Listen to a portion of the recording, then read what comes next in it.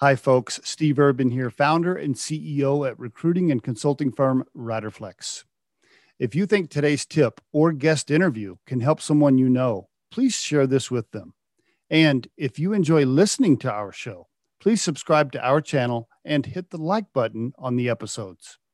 Finally, aside from our podcast, our day job here at Riderflex is to provide recruiting, staffing, and consulting services.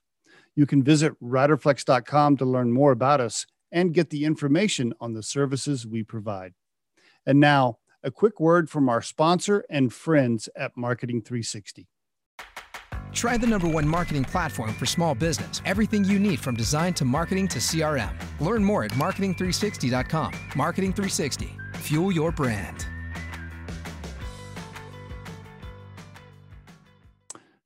Joe Hodes on the Riderflex podcast. Good morning, Joe. How are you?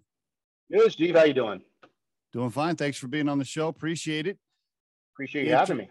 Interesting career. I like your story. I've been looking forward to this one. Like, very much like me, you were a long time executive on the marketing side, and you're an ops guy too, right? I was an ops guy, and a lot of us at our age, we jumped into cannabis, back in whatever it was, 2010, 11, 12, 13, 14, we kind of jumped in or stuck our toe in the water, so to speak. Yeah. And you did that. So looking forward to getting into your transition and your career in cannabis. But first, I want to know about the man, Joe, from his personal life. Give me some family, mom, dad, siblings, where you grew up. Yeah. Give me some of that.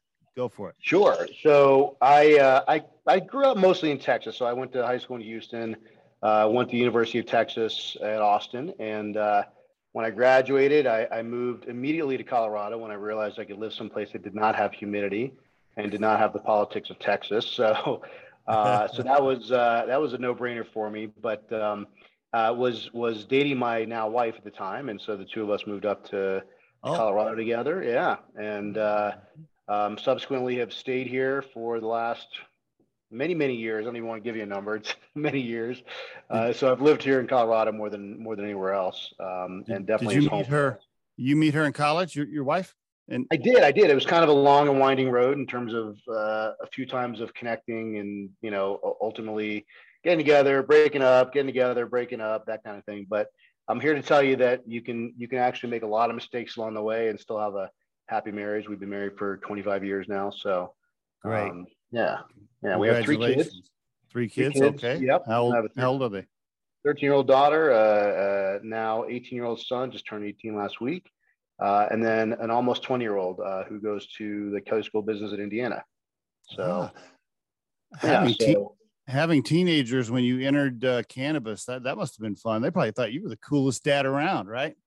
Well, actually, no. It's I started out. I had visions of me keeping up a blog over the last 8 years about all of the various adventures in this industry, but I didn't do that. But I did write the very first one, which was all about sharing with my kids, who at the time were, I think, 13 and 11, 12 and 9, somewhere in that range. My boys, my daughter was far too young to even understand it, but they were upset. They were in tears because really, well, I mean, I think to a certain extent, the Just Say No to Drugs education is beneficial when they're really young. I don't think any kid should be consuming cannabis unless medically required to do so at that age. And so for them, it was, why are you going to do something that's illegal and that's bad and that kind of thing. So they were pretty upset. I've subsequently said on many occasions, I'm glad I did not take career advice from my 13-year-old because that would have been a bad idea to get out at that time. I think I made the right decision in the long term. And now I'm a little bit cooler in their eyes, although I still am not very cool in their eyes. But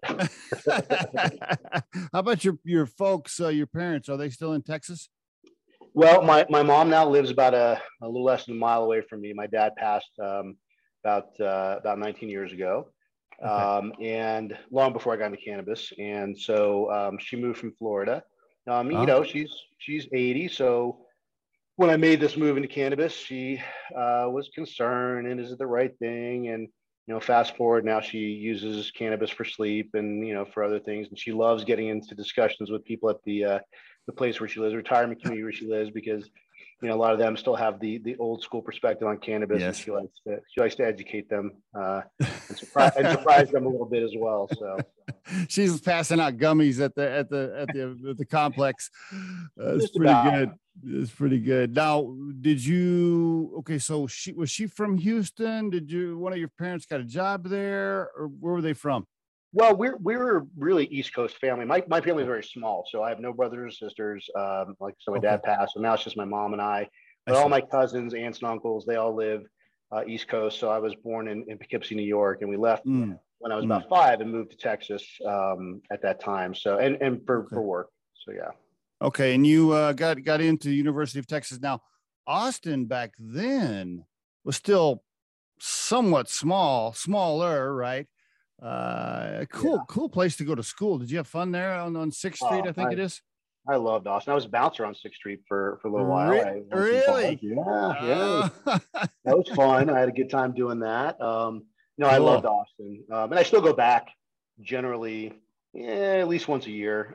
We go to Bernie, Texas every year for Thanksgiving, which I'll be going tomorrow, flying down there. It's Okay. in between San Antonio and Austin, up in the hill country. Yeah. Beautiful area. So Oh, yeah, very we saw cool. Austin quite a bit. Now, were you a cannabis guy in high school and in college, or were you a late bloomer? Definitely not in high school. My first experience with cannabis did come my senior year of high school, and then my freshman year of college, like I'm sure many, kind of became a little bit more a part of my life. But it never was, and still is not today, my primary focus as it relates to what I do recreationally. Yes, as far as my business, as far as the things that I'm passionate about, but I'm not an everyday consumer. I'm a casual consumer if and when the mood strikes, and it's not something that I have to engage in on a regular basis. And same was true all throughout college and thereafter. But I've always been an advocate for legalization. I've always been an advocate for the plant. But I will tell you that it wasn't until I got into the industry and began to really see the effect that it could have for people and all the good that it could do. And then, I wasn't even thinking about social justice and, doing less harm and all that good stuff that I think, I've learned a lot about in the last 10 years here. But, I've always been an advocate, just never really understood the impact that this plant could have.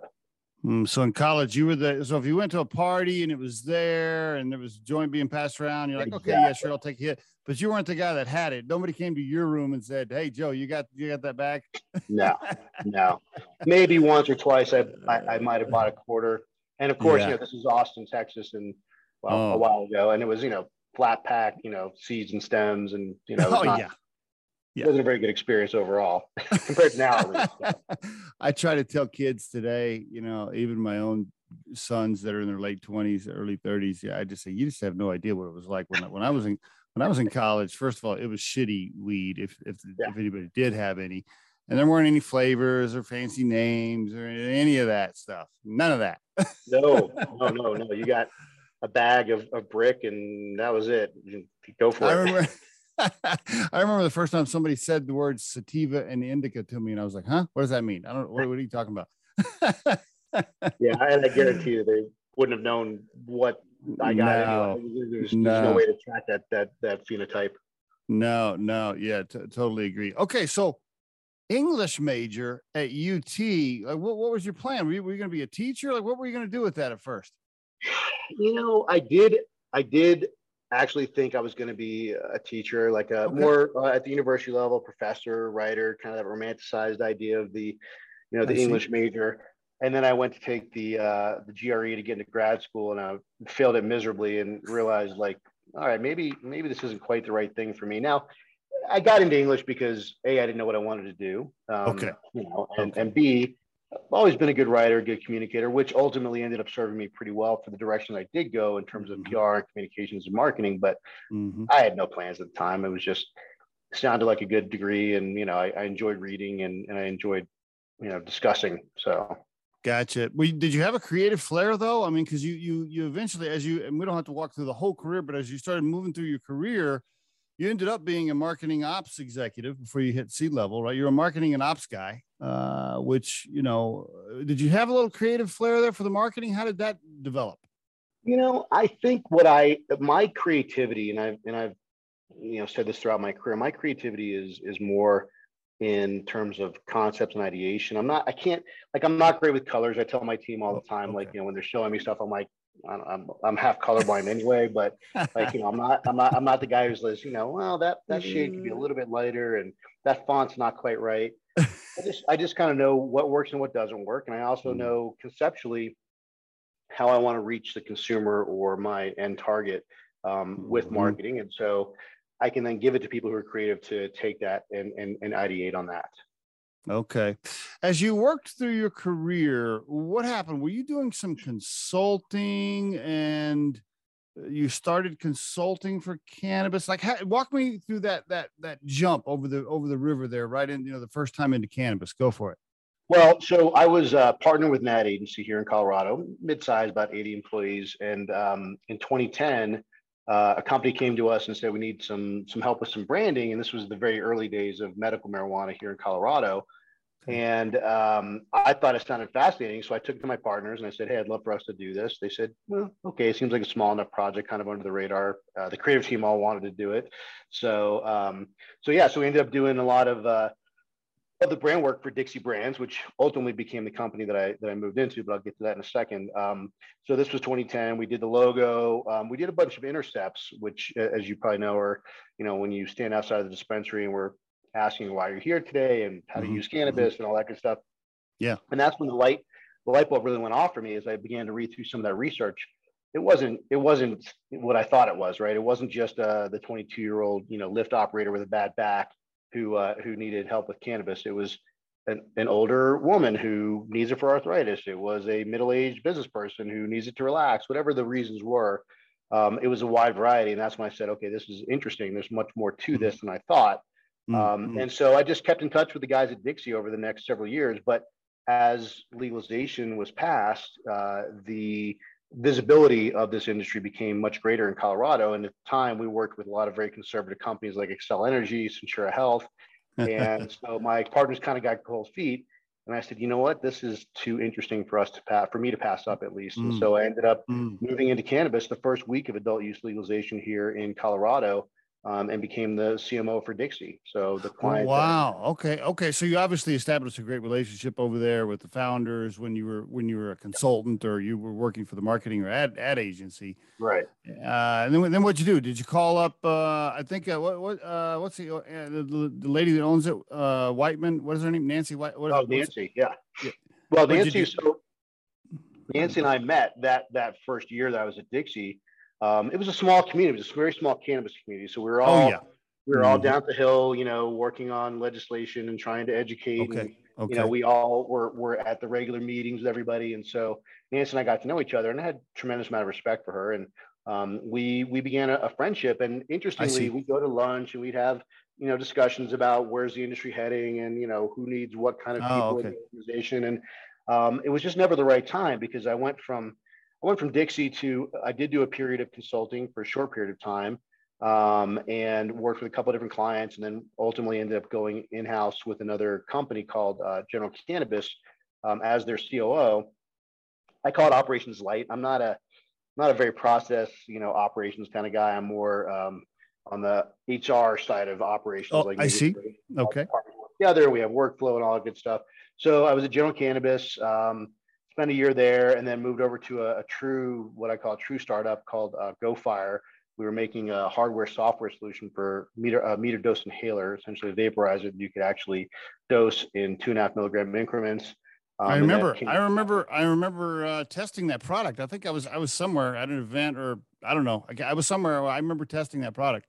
Yeah, we brought it out a lot, and unfortunately, it was very, very expensive. A lot of moving parts and pieces.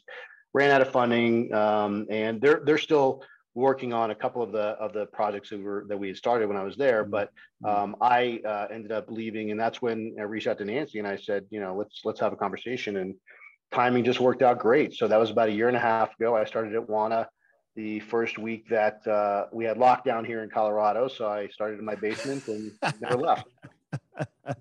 Wow, I mean, what a ride there. So after Dixie, by the way, why leave Dixie anyway? So. I've been in companies where you see the people that get, I think, frustrated and jaded by what's happening internally, and they become the people that you don't want in your company. And I kind of became that person.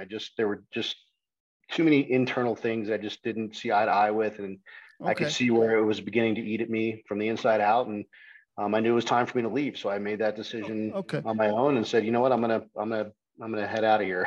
And so it was a great experience, and I loved it, but it was just time for me to go. A couple of the smaller ones before you joined Warner Brands, were you an investor in any of those? Did you put any cash down or no? Nope. Okay. All sweat equity. You haven't been burned by any cannabis investments yet? Not yet? Not as of yet. I mean, other than the fact that I guess you could say, burned from the standpoint that when I joined these companies, there was the hopes of stock and riches that didn't materialize. So I put a lot of time and effort in and didn't get that return, but not as an investor now. Okay. Did you negotiate with Nancy for some equity in Warner Brands? Yeah, you don't have to answer that. Well, we just recently, I don't know if you saw, we recently had a fairly sizable transaction with Canopy Growth out of Canada. Mm-hmm. So that was exciting. Huge announcement that we made. It's been about a month ago.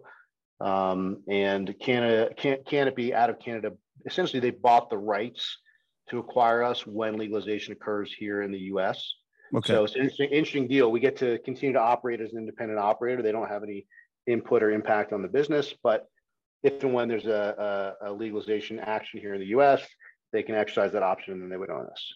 Wow. Did they have to give cash now, or they just reached an agreement that said we will give you cash when it goes legal federally? How did that work? I mean, when you say have to, I mean, I guess they didn't have to, but obviously in order for us to feel comfortable with the partner, there had to be a cash transaction. So yes, they did pay that cash. Yes. What does that mean for Joe? What if they say, hey man, thanks anyway, we got our own marketing team up here. What happens? That wouldn't be for a while, at least not until legalization occurs, if that was to be the case.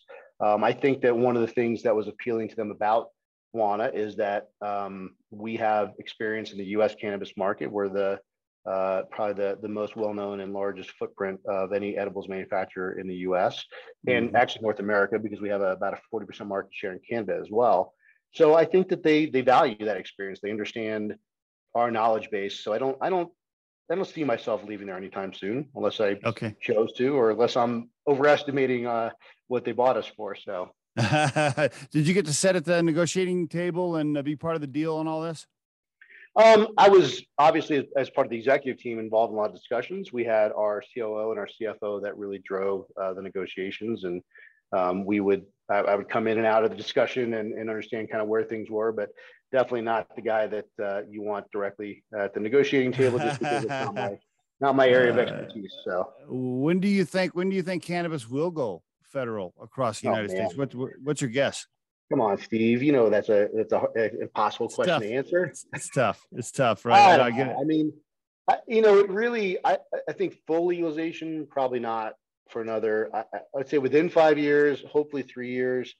I do think that parts and pieces will occur, which may or may not impact that trajectory, right? Because if something happened with banking that allowed for us to have a more normalized banking scenario, or publicly traded companies could tap into markets like the NASDAQ to raise funds, then I think that would pretty fundamentally change the overall trajectory. But if it doesn't happen on a piecemeal basis, I'd say probably 3 years at least.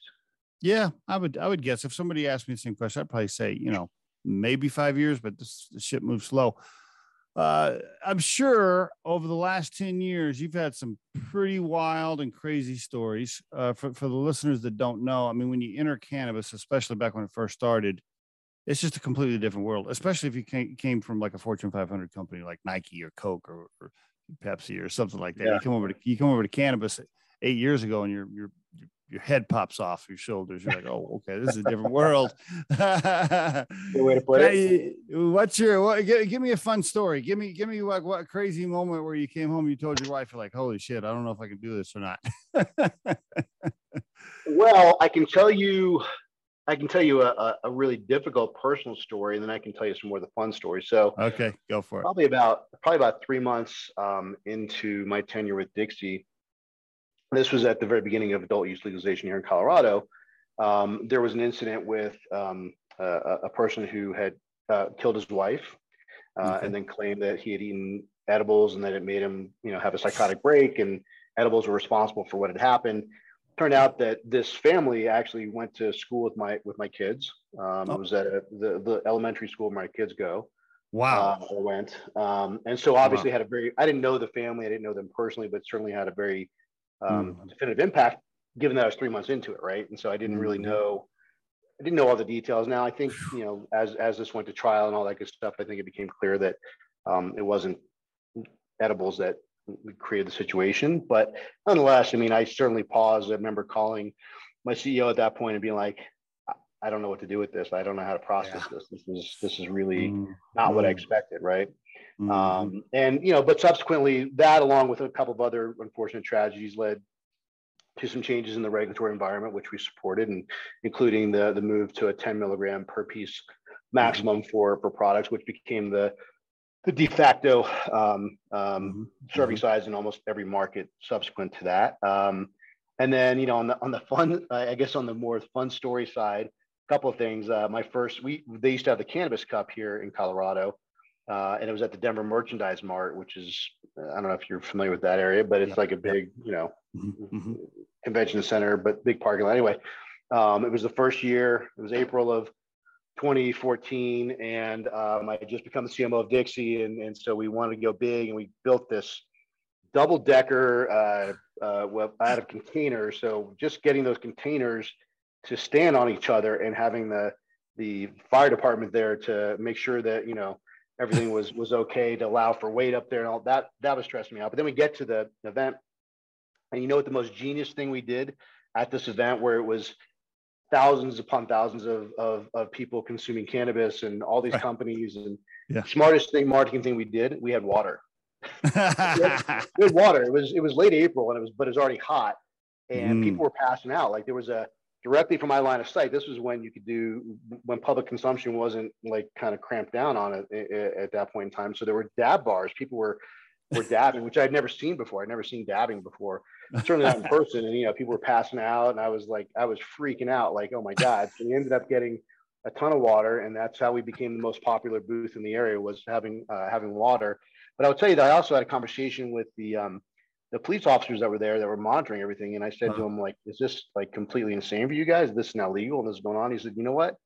He said, I would much rather be a police officer at this event than the Great American Beer Festival that I've also worked. He's like, Right. completely different vibe, completely different Yes. level of security needs here versus at a Great American Beer Festival. So I was true. like, all right, well, I like that answer.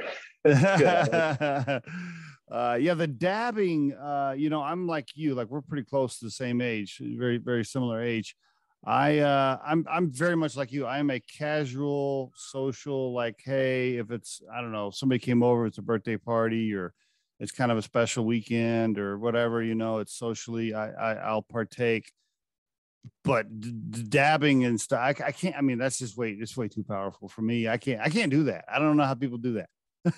Well, it's interesting, because I had a bunch of, when I was at GoFire, I had a bunch of young guys that worked for me, and that was their primary Yeah. mode of consumption, as it is for many in the sort of 21 to 27 Yes. year old range. Yes. Yes. And they explained to me, like, early days, the way that the dabbing works, the temperatures, people would try and scorch, like get really, really hot nail for the concentrate, and the temperature settings really affect the volatility of the cannabis and of the terpenes, et cetera, et cetera. Long story short, basically what they educated me on, I never tried it, but they educated me on, was that it was the temperature that would cause people to pass out, not so much the actual cannabis. They have it at a much lower temperature. Didn't know that. Okay.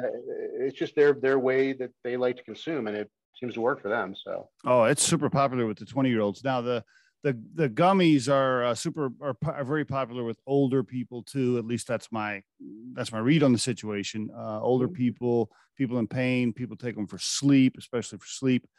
You guys don't you have like a fast acting? I don't know what the right terminology is, but one of the complaints about gummies is you take it and it's like, okay, now it's an hour later. I'm just now getting the hit. Don't you guys have I don't know, some kind of fast acting product?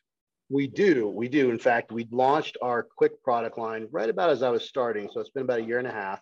Okay. And it uses, we partnered with a company called Azuca. So we use their technology. And I'm going to use the term, which is nanotechnology. That gets thrown around a lot in this space. And the idea at a high level is nanotechnology breaks down the molecules so they're much smaller, so they're more easily and quickly absorbed. The issue is that it took us 2 years to find the right partner and a lot of research and R&D, because many companies were claiming to have fast acting technologies, but they weren't really fast acting, because that nanomolecule has to be, and my innovation VP would probably kill me because I'm going to get this wrong, but it would have to be like sub 20 nanometers, which that's really small, right? Sub 20 nanometers to really be truly a nano emulsified product. And so most products were not really fast acting. So there was a lot of confusion, right? So people would say, okay, it's fast acting, but then consumers would try it and say it's not fast acting. So it took us 2 years. We finally launched it, and the market absolutely responded. And this is a product that not only is it fast acting, but it actually encapsulates the molecule. So I don't know if you know this, Steve, when you digest cannabis, it actually becomes it changes the molecular structure from delta 9, which is the cannabis molecule. When you smoke it, it's delta 9. When you eat it, your liver has an enzyme in it that converts it to what's called 11 hydroxy, which is why edibles have a different effect on most people than just smoking. But with our product, it actually it wraps the molecule in a way that kind of tricks the body into thinking that it's water and not cannabis. And so it doesn't get, that molecule doesn't digest, it doesn't convert the cannabis. So it stays delta 9. So you have more of a smoker's high effect from an edible, which was also a very unique thing. And so now we're applying it to things like you mentioned, sleep. We just launched a sleep product called Fast Asleep. So it's great for going to bed. It's also great for, if someone wakes up at midnight and they're like, oh, I have trouble falling back asleep. This is a great product for that. And if you wake up at midnight, you're not getting up till 5 or 6, you're still okay to take it. See, that's key right there. That is huge. Also, I think that's huge. We did a lot of research on this, and our research showed that the problem with a lot of sleep products is that they have too much THC, right? So THC is interesting because on the low end, it can really help with sleep. As you consume more and or too much, it actually is disruptive to sleep. So even so, people may say, well, I'm maybe super tired, I passed out or whatever. It's actually not really good quality sleep if there's too much cannabis involved, or too much THC involved. So this product has only 2 milligrams of THC per serving, but it also has CBN, CBG, CBD, and just a little bit of melatonin. So that together really creates a very effective sleep product, but it also doesn't leave you groggy in the morning. You don't wake up feeling kind of weird. That's huge. I mean, I would think that would be your number one selling product, a gummy that will put you to sleep quickly, not make you wake up feeling weird, you still rest easy. I mean, there's so many people that would take that. I mean, holy cow, that's, because I've heard all these complaints, about the different things we just talked about, but the fast acting going to sleep that's huge. Very good. So you're enjoying your stay at Wana Brands. So is Joe going to be like CEO next of a cannabis company? What's the plan here? Well, when the Canadian company takes over Wana Brands eventually, who knows what could happen then? Do you want to be CEO? Do you like being CMO? What is Joe like doing? It's a great question. I appreciate it. I think it's interesting. When I went to dinner with my former CEO from Dixie a couple of weeks ago, and he's like, I'm really glad to see that you kind of went back to what you know and do really well, which is marketing. And I did the COO thing for a little bit. I did a CEO stint with GoFire for a little bit. And while I think I like conceptually the idea of helping to build companies, I think I'm really good at marketing. I enjoy marketing, and I can still have an impact on the company as a whole. So I don't know that I'm the person who says, I want to be the CEO of the company. I really like contributing at the level that I'm contributing at right now. So I don't see a massive change coming anytime soon. And I think more importantly, and this is what I learned in moving to Wana, what I was missing in my career, not just cannabis, but my career as a whole, were opportunities to align my personal values with the company that I work for. And it wasn't, you'd think being as old as I am, I would have figured this out a while ago, but it took me a little while to realize, like, that's when I don't feel comfortable. Like when I'm out of whack, when my company's out of whack with my own personal values and, or, I don't feel there's respect, I don't feel there's integrity, or, those things that are important to me, that's when I'm not happy in my career. So Wana has, I think, provided me with a great home for that reason. And that to me is more important. I know it sounds cliche, but that to me is more important than necessarily, am I the CEO of the company, or am I just a marketing guy? Great. Very good. What advice would you give an executive working for a Fortune 500 company that thinks they want to get into cannabis, or they're about to get into cannabis? The reason at RiderFlex, our day job is a recruiting firm. As you know, right. The podcast is something we do on the side. So we're interviewing people all the time and constantly recruiting executives to come into cannabis. And I have this big, long speech that I give them, when I get them on the phone. I'm like, look, man, let me just tell you how this is going to go. Don't do it. Don't do it. Yeah. What advice does Joe give an executive thinking of crossing the bridge into cannabis? That's a really great question. It's one that I can give an answer to, but I can guarantee you that until someone lives through it, this probably won't make as much sense. Right. If you need certainty and structure, this isn't the industry for you. If you need infrastructure, this is probably not the industry for you. If you need a linear path, this is not the industry for you. And if you're not able to really be the kind of person that can overcome obstacles, break through walls, keep pushing, then this industry is not right for you. If you have all of those skills, but you also don't have a tolerance for a wide variety of people, I find that, in my past history, corporate jobs, you have even if you have a diverse workforce, it's still somewhat homogenous inside of a company. Cannabis is not homogenous. It comes in many shapes and colors and sizes, and you have to have tolerance for that. And I want to pause on that for a second, because I think about, like, some of my friends who, a really close friend who's in commercial real estate, and some other people that are in, banking and insurance. And I think about them being in this industry and doing what I do, not because I'm skilled at what I do, but more so because I have a disposition that allows me to, I think, be more accepting of people and their quirks. I think about these other buddies of mine. I'm like, there's no way they would have the patience or the tolerance for this. No way. They would lose their shit in like a month of this industry. And so you have to be able to tolerate people. And, I don't know any other way to say it, but you have to be able to tolerate people. Yep. I love all of that. Great advice, Joe. How about this?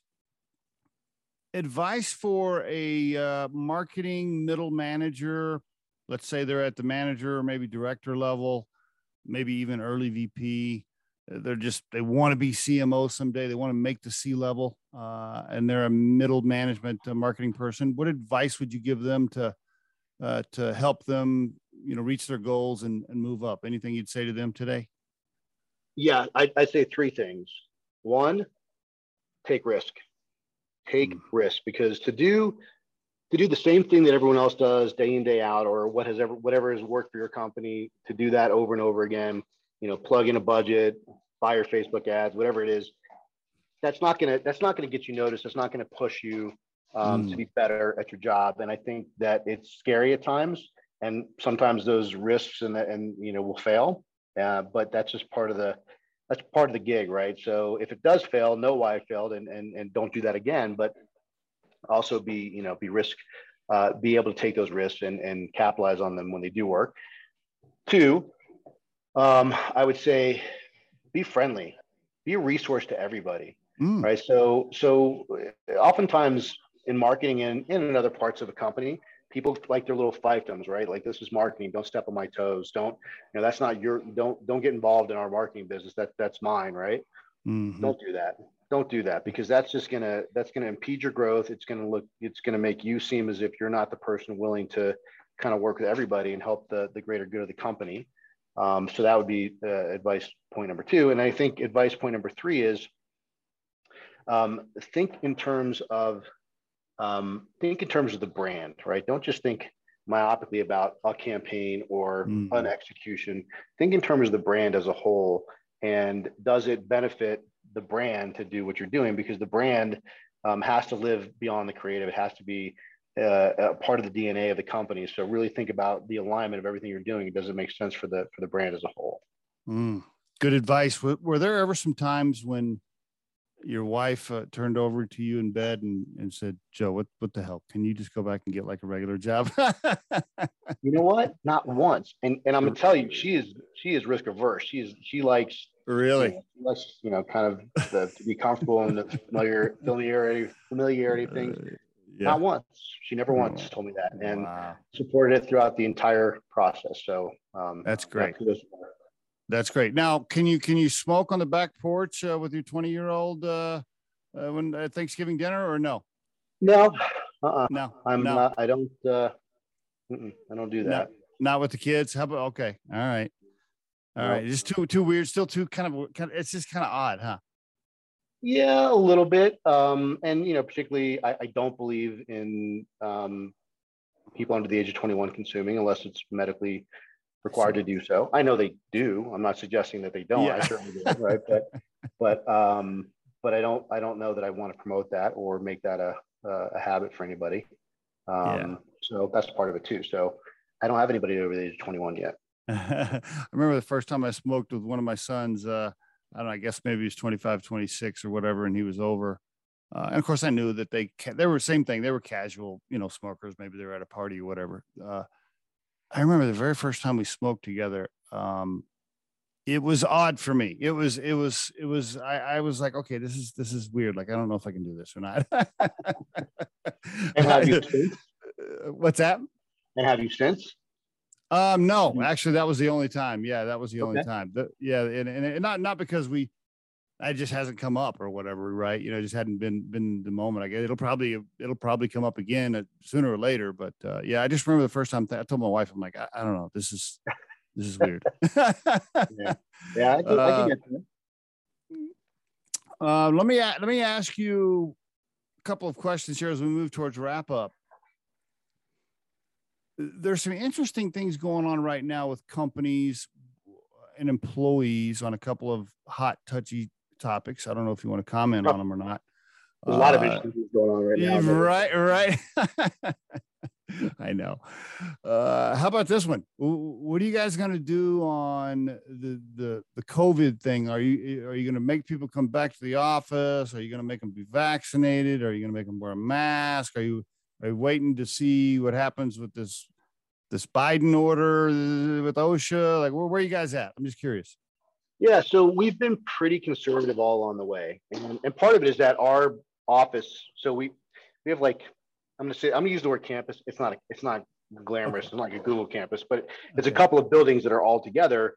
Okay. One of which is the corporate offices, but then sort of across the street from there would be our production facility. And so there's enough cross traffic between the two that we knew we had to protect that production facility from exposure. So we like I said, the first week of me working at WANA, we started a lockdown in Colorado. So fast forward to this past summer, we started to consider coming back to the office. And I actually said to my team, we're going to start coming back 2 days in the office, 3 days from home, because everyone really still like working from home. But we also wanted the office environment. So we began to move in that direction. I think we had 2 weeks of that. And then the whole Delta variant became the hot topic. And so our COO, Dan, was like, I don't think I want people in the office right now. So we moved back away to the work from home plan and haven't left since. And really haven't talked about it a lot in terms of when we might make that move back. I mean, here in Colorado, it continues to be, significant, right? The spikes are parallel to any of the worst periods from 2020. So I wouldn't say we're out of the woods by any means here. But when people are in the office, yes, mask, yes, we do require them to be vaccinated. I know that's a touchy subject for many employers and on a national debate level, but we have said early on, if you want to work in our facility, you need to be vaccinated. Gotcha. And so right now, if you hired a recruiting firm like Riderflex and we were doing recruiting for you, you would have us tell the candidates like, look, you got to be vaccinated to work there. Correct. Do you think that's causing you to miss out on talent or be short staffed or anything? I'm hearing noise like that. I don't. I don't know if you're seeing anything like that. Well, no, it hasn't yet. And I think part of that is that we're not massive. We don't have a ton of turnover, right? So Okay. we're not seeing a mass exodus of employees. And frankly, I think we treat our employees really well and they like working for the company. So we're not seeing a ton of turnover. Most of our new hires are expansion hires. So we're looking to add headcount, not replace headcount. And I think I think cannabis as a whole and Wana as a company are desirable enough that we get a pretty good field of candidates for most positions that we post. Do you think we're headed towards a hybrid model forever? Do you like the hybrid model? A couple of days in, a couple of days out? Do you prefer full remote, full office? And what do you prefer? And where do you think it's headed as a nation? Yeah. So for me, I prefer the hybrid model. And part of it is that so the company is in Boulder. I'm in Denver. And it's about a 45-minute commute with no traffic. So I kind of like the idea of being able to work from home, maybe 3 days a week. But I also like the commute because I forgot the few times I've done it. I was like, oh, this is when I used to do my phone calls and catch up on things. And, so I did like having that time to myself in the car. But I think for me personally, that hybrid model really is a good fit. And the marketing side, like I can't, what I was going to say about the future for employment in general is that it really depends upon the role. I think for marketers, there is an energy that we thrive on, a creativity that when we're together, there's just a good energy, right? However, there's a lot of work too. We got to be heads down, cranking stuff out. So that mix of being able to be together for a little bit, feed off of each other's energy, but then going back to our separate quiet places and really focusing on what we need to get done, I think really works for marketing. If you're on the production side of things, if you are in a job that requires you to bounce back and forth between departments, I would say it's harder. But I think that most companies, in my estimation, and from what I've read and what I've talked to other people, there will be a hybrid model for most moving forward. Yeah, I think so too. I think that's where it's headed. At Riderflex, we're fully remote primarily because all the recruiters live in different states. But if we all were in Colorado, we might be doing a hybrid model too. I do like that idea, and most CEOs I talk to are headed that direction. Now, we recruit for a few hardcore CEOs where they're like, I want everybody in the building, and I'm like, okay, well, that's kind of old school. I don't know. It really is. Like, when that was one of the realizations we had. We were more productive in 2020, greater sales, huge numbers. I mean, and we were all working remotely. Like, right. What does that tell you? Right. What does that tell you? Yeah. I always tell people, I'm like, look, if you're worried about Johnny working from home, then Johnny probably shouldn't be working for you. Right. That's exactly right. Like if you have to have your eye on him. Yeah, exactly. Okay. Two final questions here. First one is this. You've had a great career, by the way, and congratulations on the successful jump into cannabis, and you're still there. Right? What's wrong with me? I mean, hey, there's not very many guys like that. I mean, really, so many people try to make the jump, they can't, or they do for a little while, then they go back or whatever.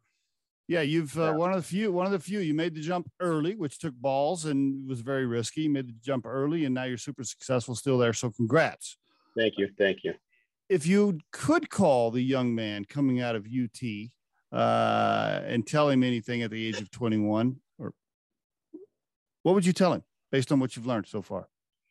I'll go back to something I said earlier already, which was risks. Take risks. I think in my younger years, my risk taking got subsequently better as I got older, but I didn't realize it's not a linear path. Taking risks is important, and that there is no right or wrong. It's all about the journey and where that takes you. So it's not that this was a good decision, that was a bad decision. They're both decisions, and you have to learn from them, good or bad. And I think I felt like there should be like this coming out of college. At least there should be. You get a job, you do that job for 3 years, you move on to the next. But it doesn't work that way. And I think taking more risk and understanding that it's not a linear path is really important. Last question: if you could put your core purpose in life into a sentence right now, what would that sound like? Wow, that's a deep question, Steve. If I could put my core purpose into a sentence, um, I think my core purpose in life right now is to contribute positively to the world in which I live, whether that's through my work, through charitable efforts, or through the values that I instill with my family. It's to put more good back in the world than I take out. Love it. Sure, Love that's it. what it's about. Joe, thank you so much for being on the RiderFlex podcast and sharing your journey. I really appreciate it. Thank you, Steve. I really appreciate you having me, and I enjoy it. I appreciate it.